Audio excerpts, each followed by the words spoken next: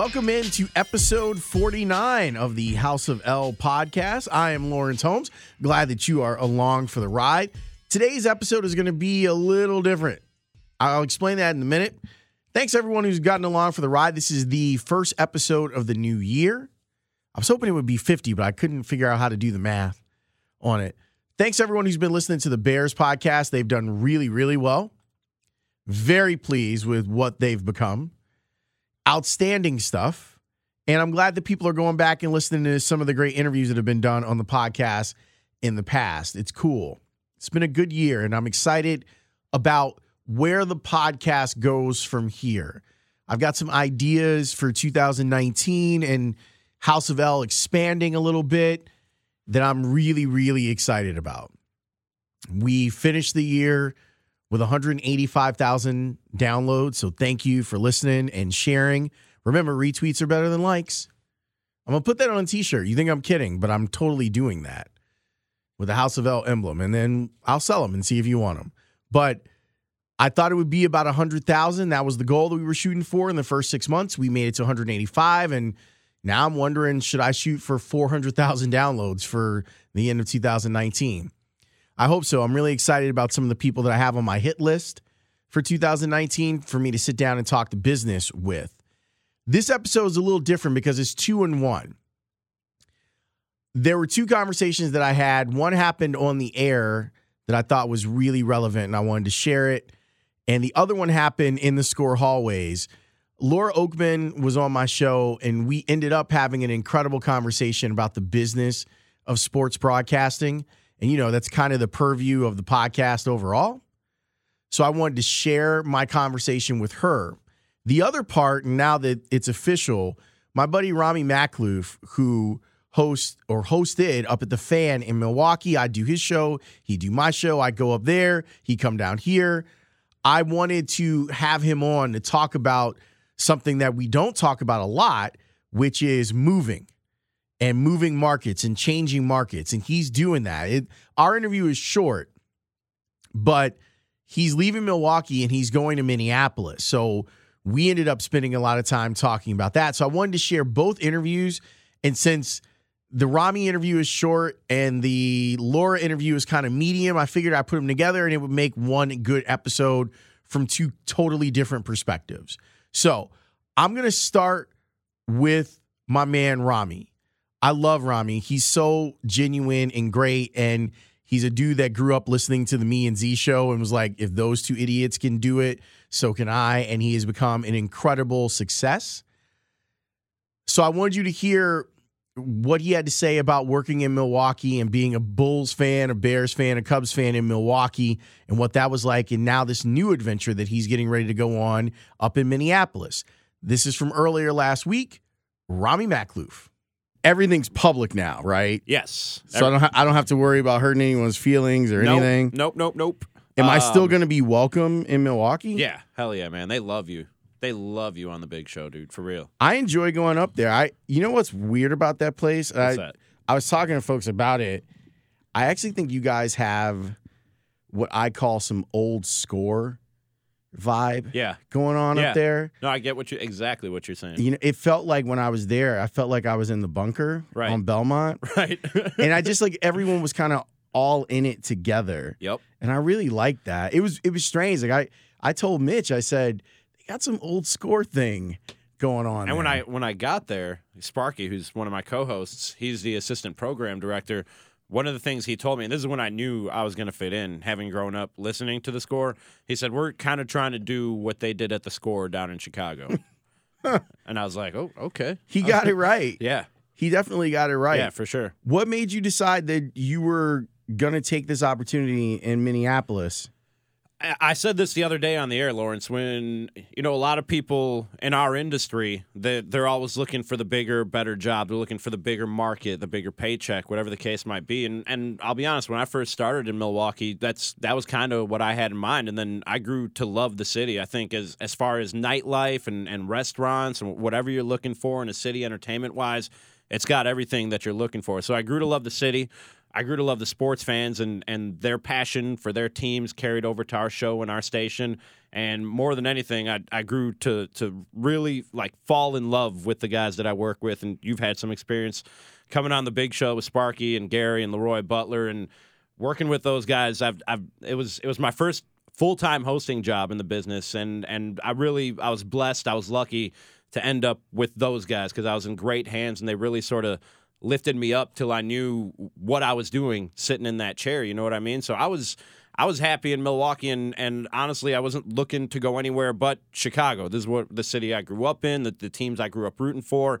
So that's always sort of been the dream. I thought I'd go from Milwaukee, and maybe eventually I'd come to Chicago. And I just heard about what they're doing at 1500 ESPN in Minneapolis. Now, I can't reveal too much about the plan because It's not my plan, and they haven't hatched it yet.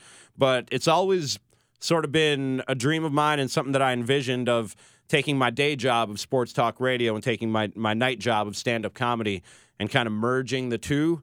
And what they're doing out there, it gives me the opportunity to do that, and that's really what they're looking for me to do there. They're sort of bringing me in for the comedic, for the creative, for the entertainment value as much as they're bringing me in for the sports talk. So I just thought that was a great opportunity and not something that comes along every once in a while. So I checked in on whether or not they'd be interested, and turns out they were. We went back and forth for a couple months and then got the offer a couple weeks ago. I was wondering about your comedy. That was as weird as it sounds. It was the first thing I thought of when you told me that this was a possibility. Yeah. What's going to happen with your stand-up? Because you had made a name for yourself in Milwaukee. So what happens in Minneapolis? Is it like starting over? Or? Kind of. You got to make a name for yourself all over again on a whole new comedy scene. The advantage that I have going into there that I didn't have when I started in Milwaukee was I have 7 years up at the mic now of material I've been working and all that stage time and everything that comes with that experience. So I feel like I have a leg up going into the Minneapolis comedy scene that I didn't have when I started in the Milwaukee scene. But from everything I hear, and I've already been put in touch through some familiar acquaintances from the Milwaukee comedy scene, people who are familiar with Minneapolis, with some of the people up in Minneapolis in that comedy scene, and it seems like a great scene, man. They have 4 or 5 comedy clubs, 2-3 open mics every night. So it's just a matter of getting up there and hitting the open mics, letting people know who I am and what I do, getting to know people and just getting your face out there. And then eventually, you break through. You start booking some shows and hopefully get into some of those clubs. Was Milwaukee your first, like would you consider full-time on-air job? Where were you before that? Well, no, it was my first full-time on-air job. I got an internship out of college at a tiny little, I wouldn't even call it a cluster of stations. There was 2 stations in Racine, Wisconsin. It was WRJN, a news talk station, and WEZY, an easy listening station. I was just a board op, pushing buttons, announcing school closings when there was heavy snowfall. and then I heard about this startup station in Milwaukee, and I was like, startup station? That might be a good opportunity to get a foot in the door in the industry, and it was. And I started off there kind of doing the same thing. I was a board op for public affairs in the wee hours of the weekend mornings, and just sort of climbed the ladder over the course of the 13 years to the afternoon show. Was there ever a moment where you were like, oh, it's not going to happen? Yes. Yeah, there was. Take me there. What was going on? I was the producer of our Brewers postgame show and working with Tim Allen and Steve Sparky Pfeiffer. They were the co-hosts of the show at the time, and Tim still is the host of the postgame show. And I loved working on that show, Lawrence. I think I've heard you say this before. It might have been somebody else at the Score. Post-game radio shows are sports talk at its most pure essence because it's just reaction, it's emotion, it's so and growing up as a baseball honk is my first love. Working on a post-game show, when I declared my major, I actually said I want to watch baseball and get paid for it. That was my stated goal. So I was like, I'm kind of there. There's still plenty of room between here and the ceiling, but I'm kind of there. And we had a new program director, and sometimes program directors come in, and it's not unique to our industry. They come in and they want to put their own stamp on the station, and there are people that they want to move out, and there are people that they want to move in. And he wanted me out as the producer and update anchor and sort of fill in co-host of our Brewers postgame show. And Tim and Sparky basically said, we're not doing this show without him.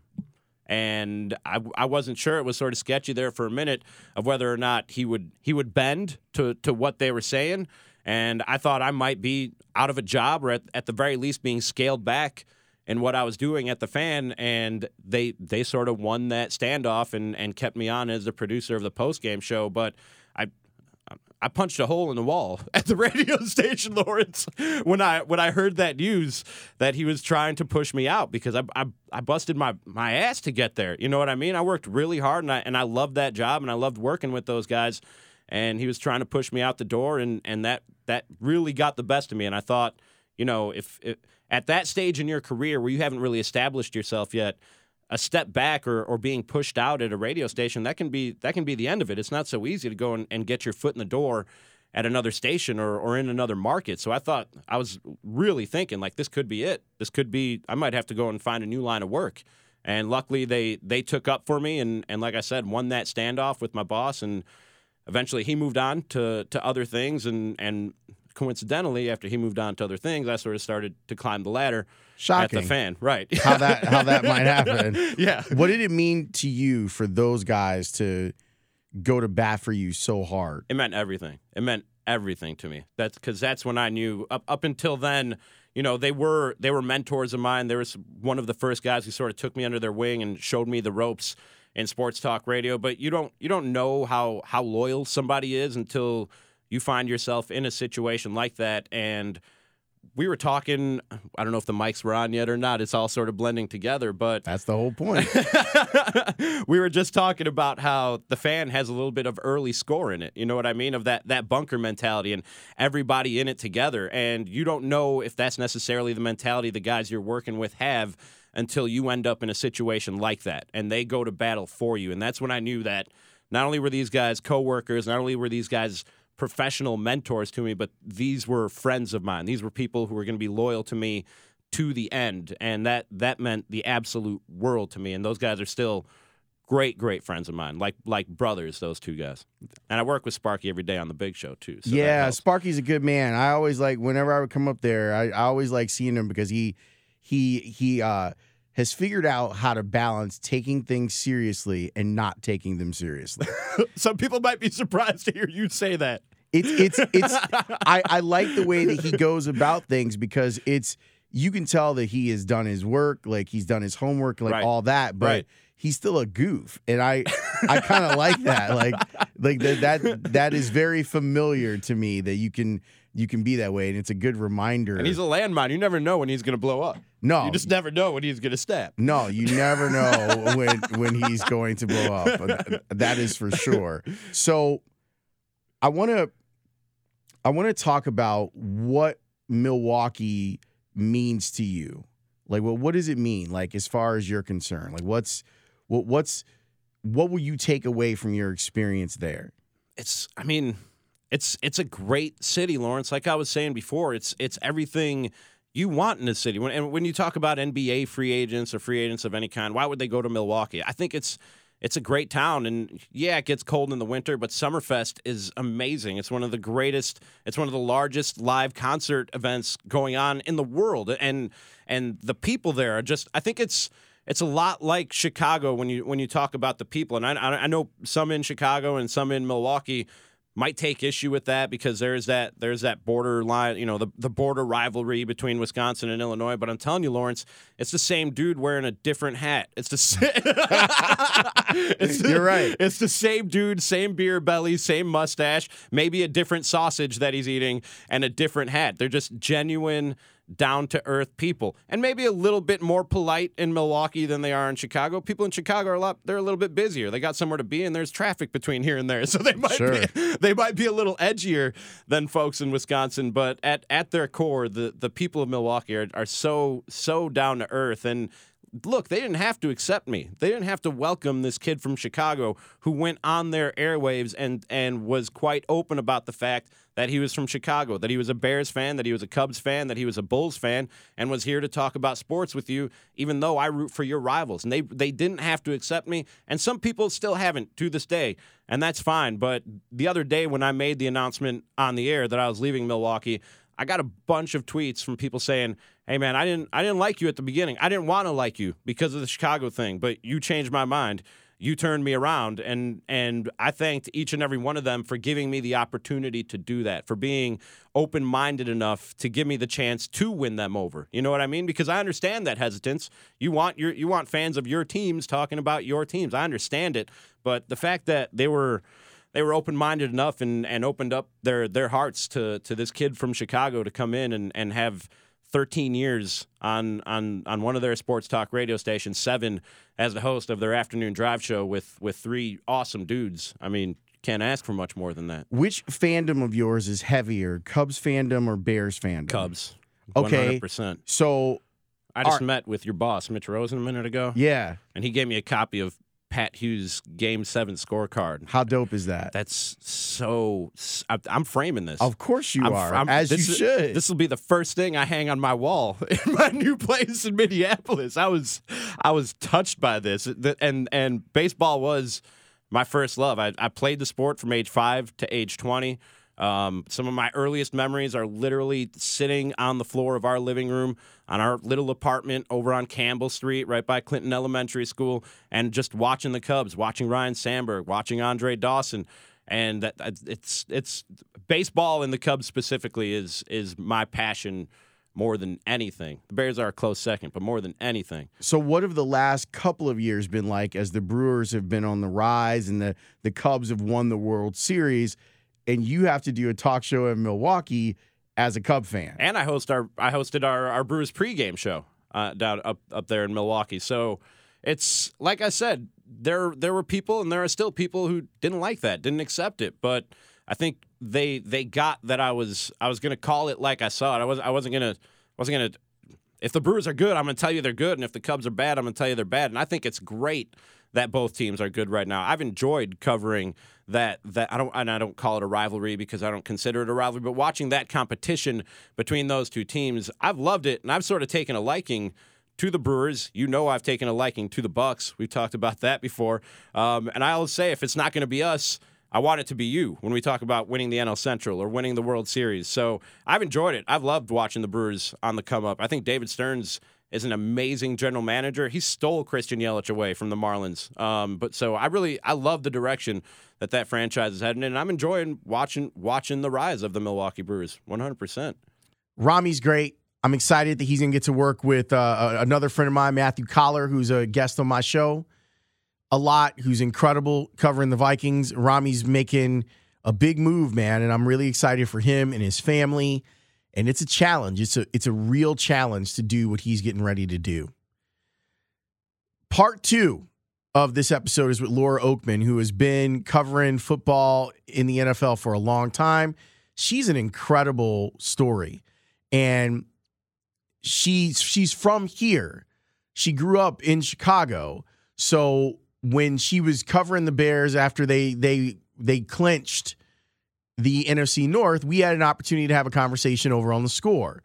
Along with talking football, which we did, and I wanted to leave that in, we also talked about what it's like to be an older woman in the business of broadcasting. And we also did some, what I describe as inside baseball type stuff about doing a different sideline reporting job on radio versus TV. It's a really interesting conversation, and I think a really important one.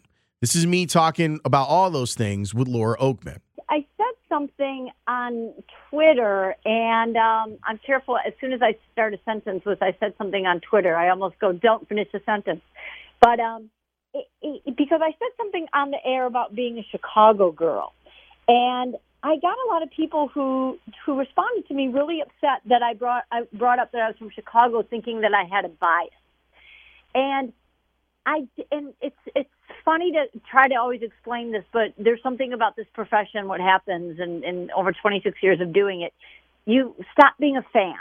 You start really rooting for good people. And so I say that saying it was fun to take the perspective of being a Chicago girl, of not having a rooting interest in a team, but having a rooting interest in Soldier Field and the vibe and that place, having been there for, for decades as a little girl and growing up, that place felt like the old days. It felt like going back to what Soldier Field felt like. And I know we've seen the Bears about 4 times this year, and Matt Nagy was really clear every time, saying one of the first things he said when he got this job was, I want Soldier Field to feel feared again. I want people to say we don't want to play there. And it had lost that over the years. And I was very aware of that every time I did a game, of just, it doesn't feel like the old days when this place rocked.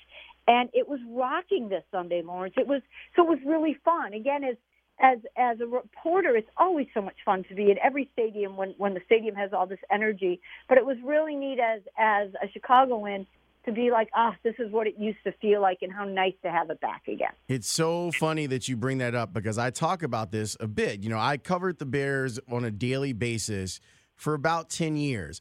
And I talk to fans all the time on my show, and I say it's a little bit more clinical for me to watch a Bears game, even living and doing my show in Chicago, that there is we know how the sausage is made, and so you kind of disconnect from the fandom aspect of your life.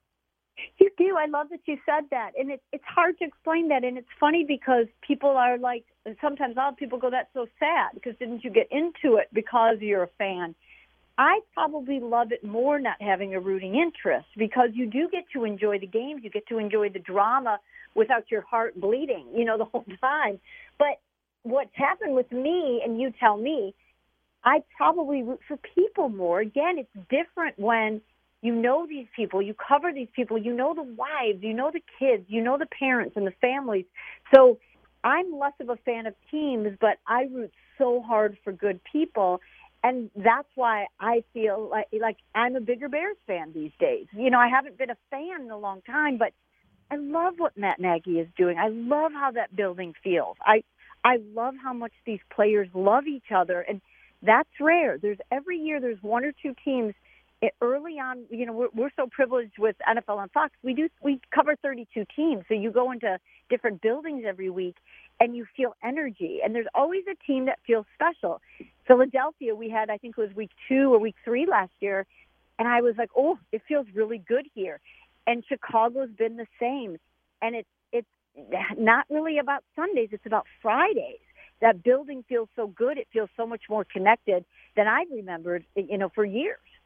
For me, it's I agree that it's rooting for particular people, and it's rooting for great stories. Like if you have a team that has gone through some stuff, or they figure some things out, and then they're able to, like this Bears team this year has arrived now. It's an impressive thing. So that's usually where I find myself. But I will say, and I've been talking about this for the last couple of weeks on my show, is I feel like Matt Nagy has brought some fun back to Bears football. Would you agree with that? Totally.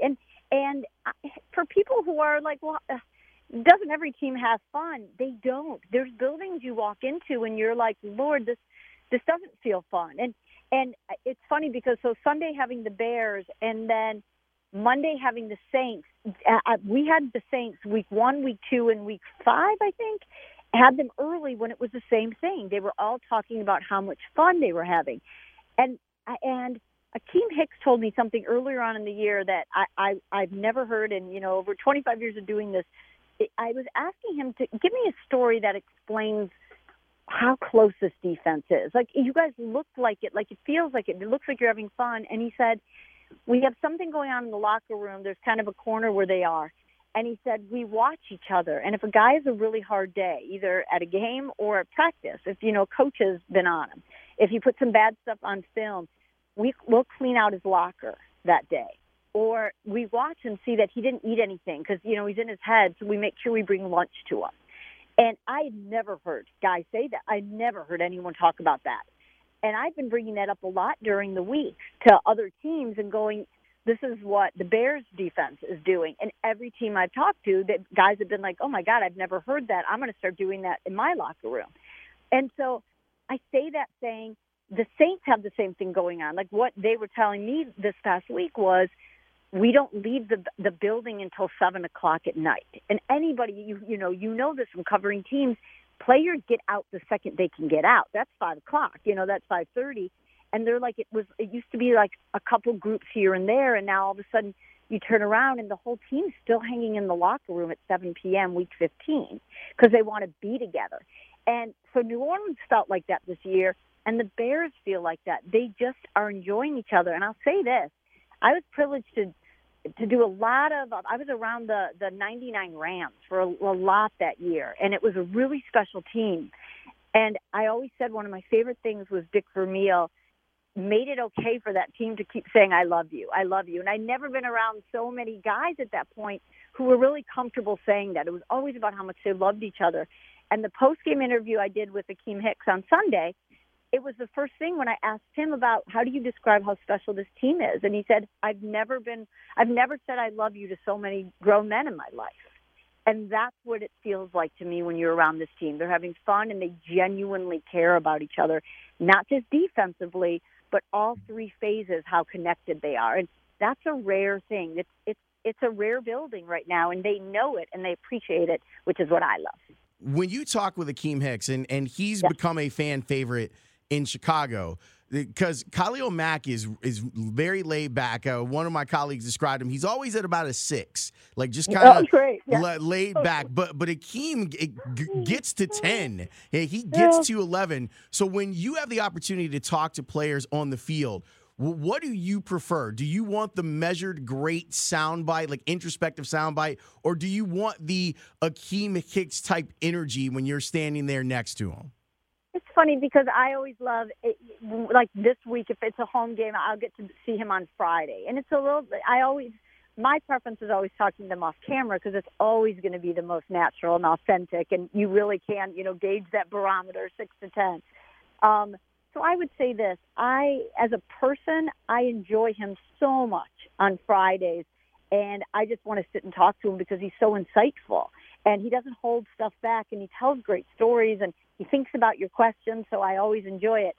Why he's fun on Sundays is because he's not going to give you the quote. There's some guys that just have that robotic, and I'm not even saying this is a negative thing. It's just if it's a win or a loss, you could ask a question, and I could tell you their answer beforehand. So, one, that's bad as a reporter. You shouldn't be asking a question you know the answer to.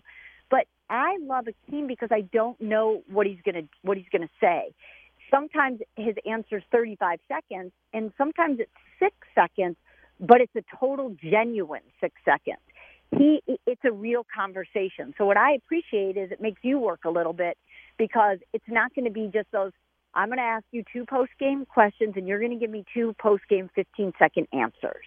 And so I don't care if it's a 6 or if it's a 10 energy-wise, as long as it's real.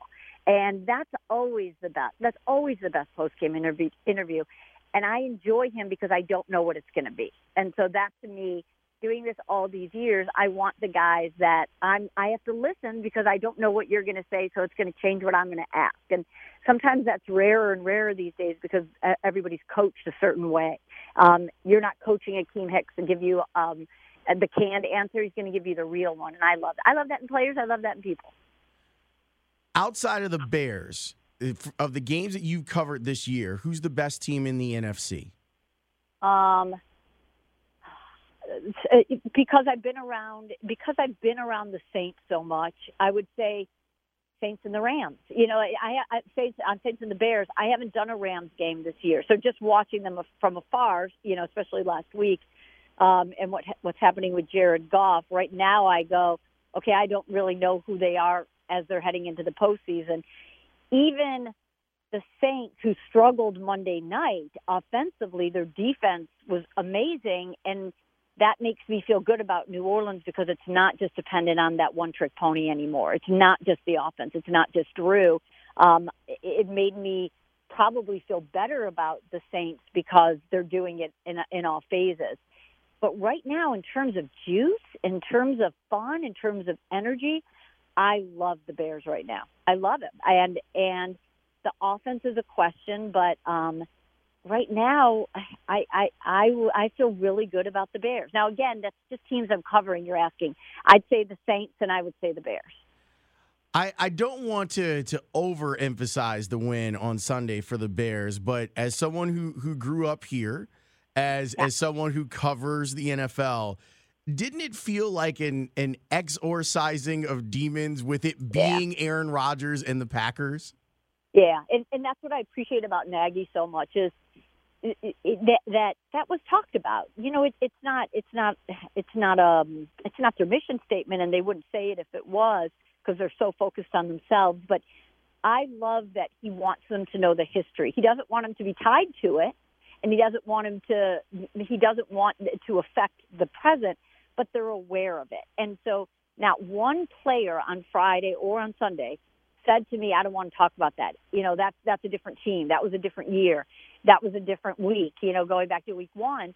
Usually that's what guys are going to say. This team was really, really honest and open about this means something to us.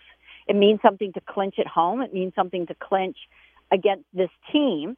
And it means something because this division hasn't been won in a while. And I'll say this, one of my favorite conversations on Friday was with Eddie Jackson. And he wanted it more than anybody and just kept talking about that week one, that you know, last second game winning touchdown that Aaron threw. Eddie very much said that was on me, you know, that I blew that game. And he's like, that this game has been circled, that all I want is this. All I want is an interception, and all I want is to beat this team. I need to feel good. And so I hated that he got injured. I would have loved to have talked to him afterwards, but he was the first one to say, I want this one, and I want it because of it's that team, and it's Aaron.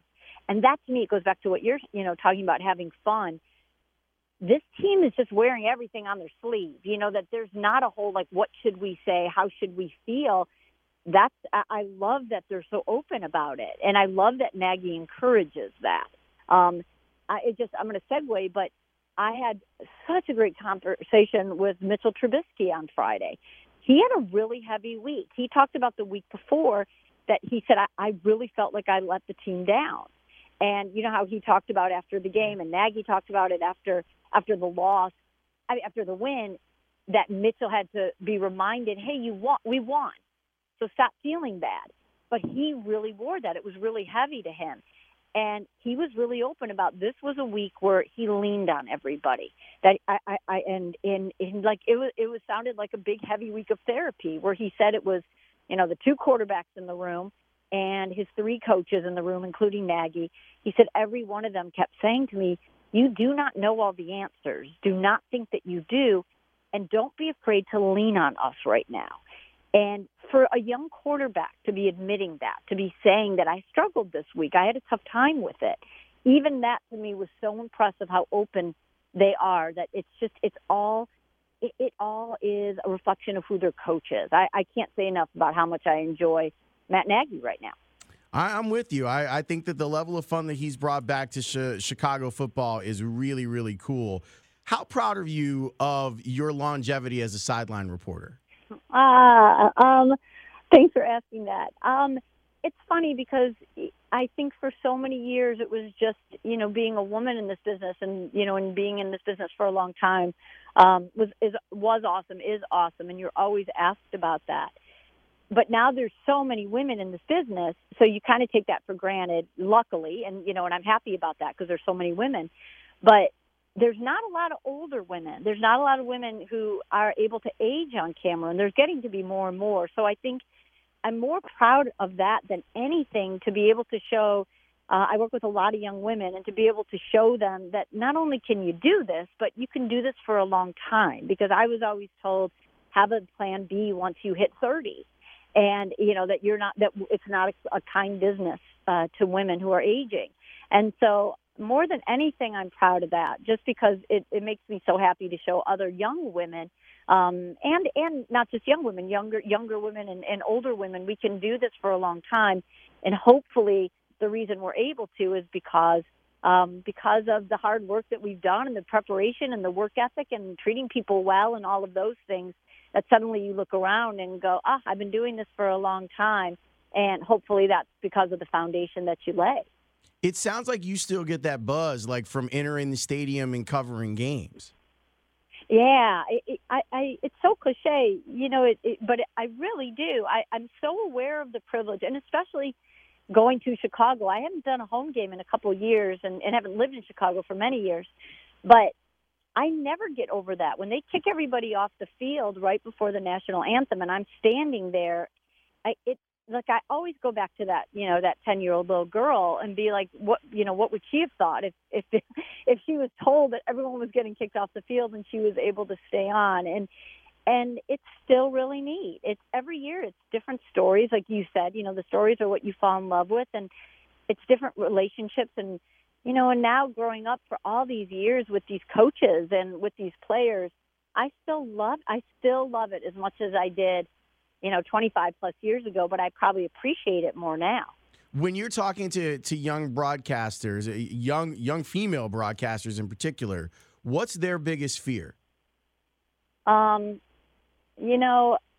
Depends on the age, but what I would say, what's so hard for me is most of their fears, most of the things they go through are the same things I was going through at their age. And that kills me because every time people say, you've come so far in this business, women have, I'm always like, not that far, because it's still the same stuff I'm talking to them about, all these years later. But I think the young women, and I'll stay with the women just because I work so much with them, but in the beginning stage, it's just, can I do this? Am I good enough? Can I do it?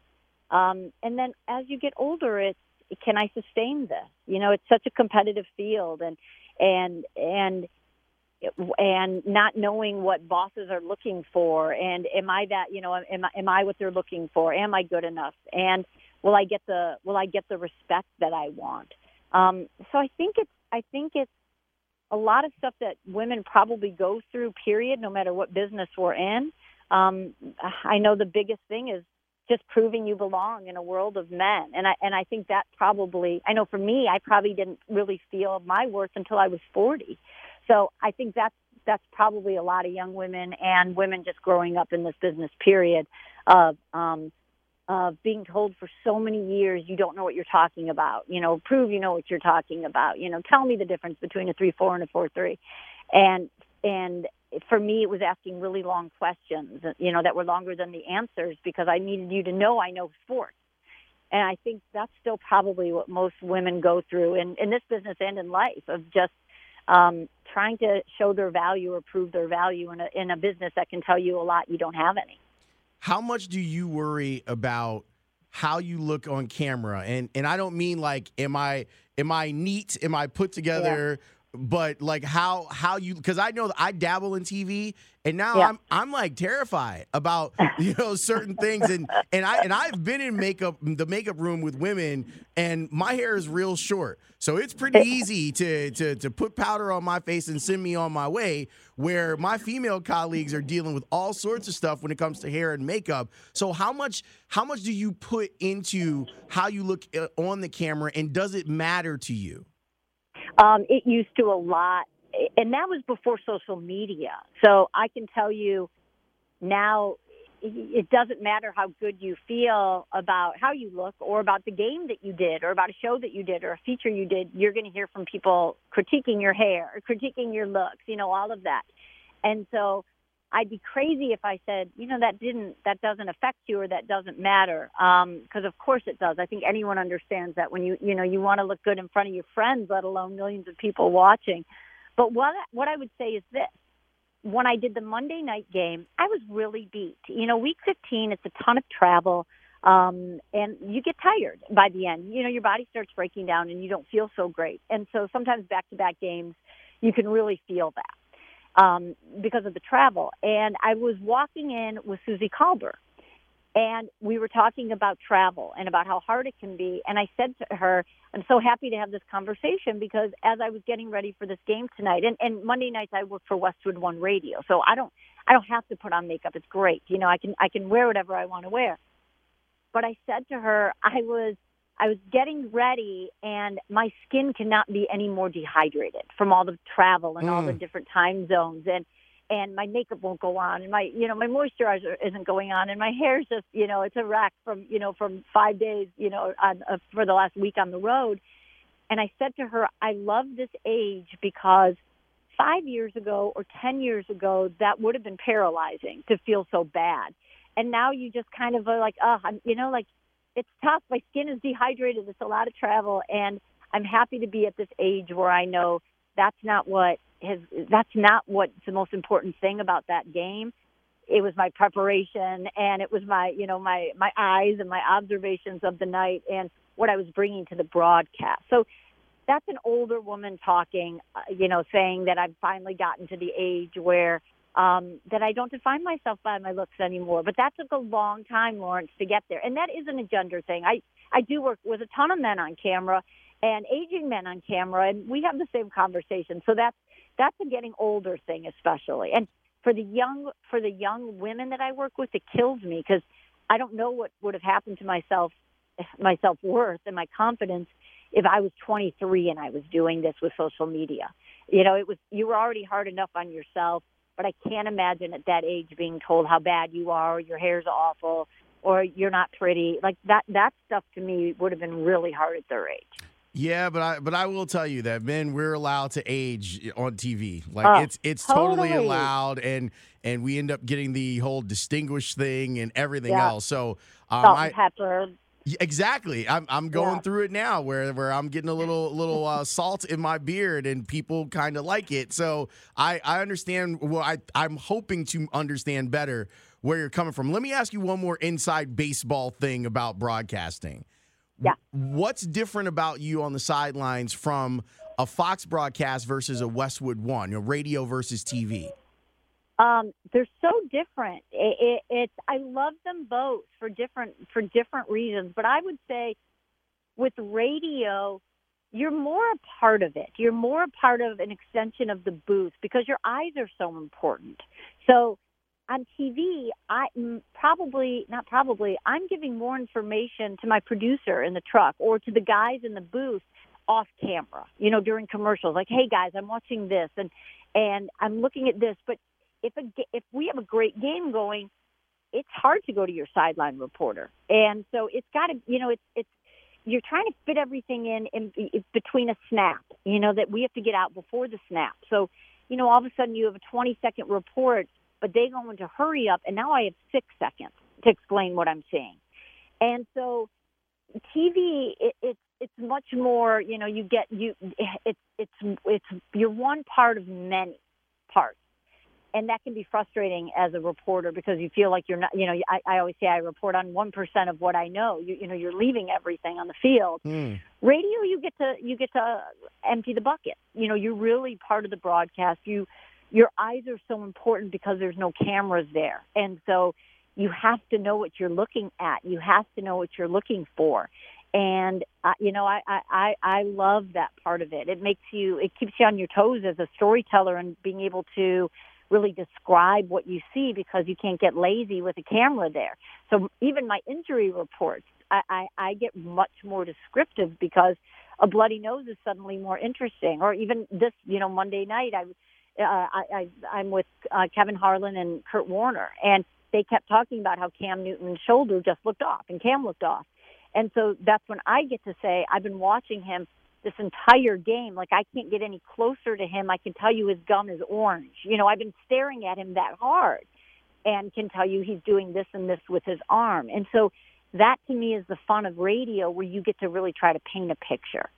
Laura, thanks for being so generous with your time. I really, really appreciate it. And thanks for the education on the business. I always like to share a little bit of that with the listener and occasionally with my students that I teach. And your Galvanized program is fantastic. So hopefully we get the opportunity to do this again. And I suspect that we will, because I think the Bears are pretty good, and I think they're going to be good for a little while.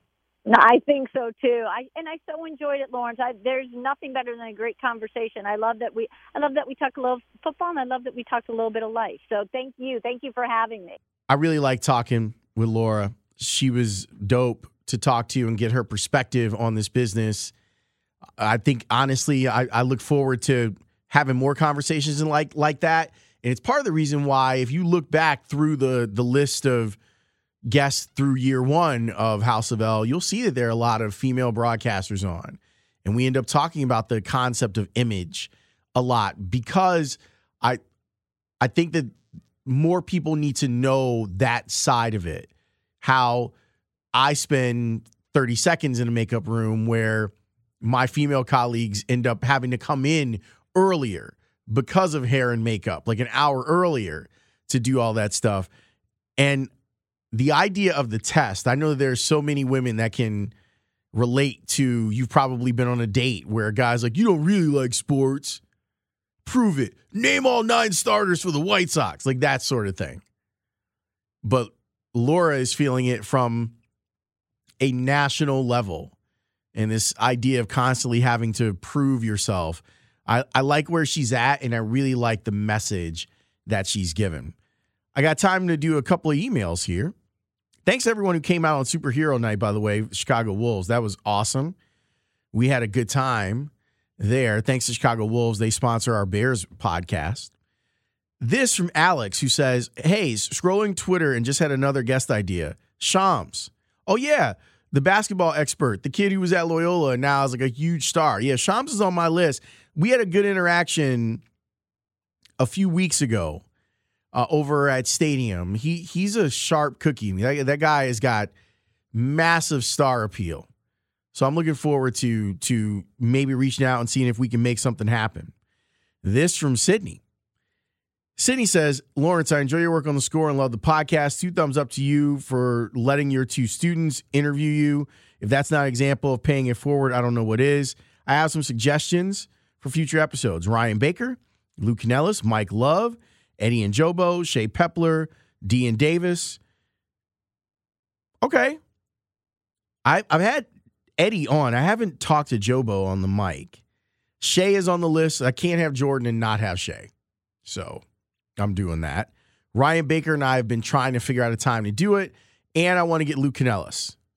So everyone on your list is everyone who's on my list for 2019, but I do appreciate it. It's going to be a good year. I'm really excited about what's out there for me in 2019, and I'm excited about where this podcast can go. And I really thank you for your support of it, because it's opened my eyes to what might be possible on a bigger scale. I'll just leave it at that. What might be possible? I mean, I guess I can go into more detail. Like, it's interesting to be Lawrence Holmes, CEO of a media company, even though we're a really small media company. But we keeps it intimate, and it's good. Thanks to everyone who's jumped on board. Go back and listen to old episodes if you're new to the podcast. I'd love your feedback on some of the guests that we've had before. Thanks to Laura Oakman, and thanks to Rami Maklu for being honest and having a great time on the pod. And again, thanks to you for your support. It really does mean something to me. I didn't know how the hell this thing was going to go, and I can't believe that we're closing in on 200,000 downloads, man. It's awesome.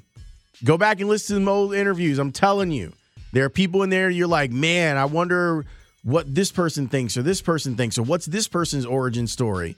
And it's all here. So thanks again. See you after the Bears-Eagles game.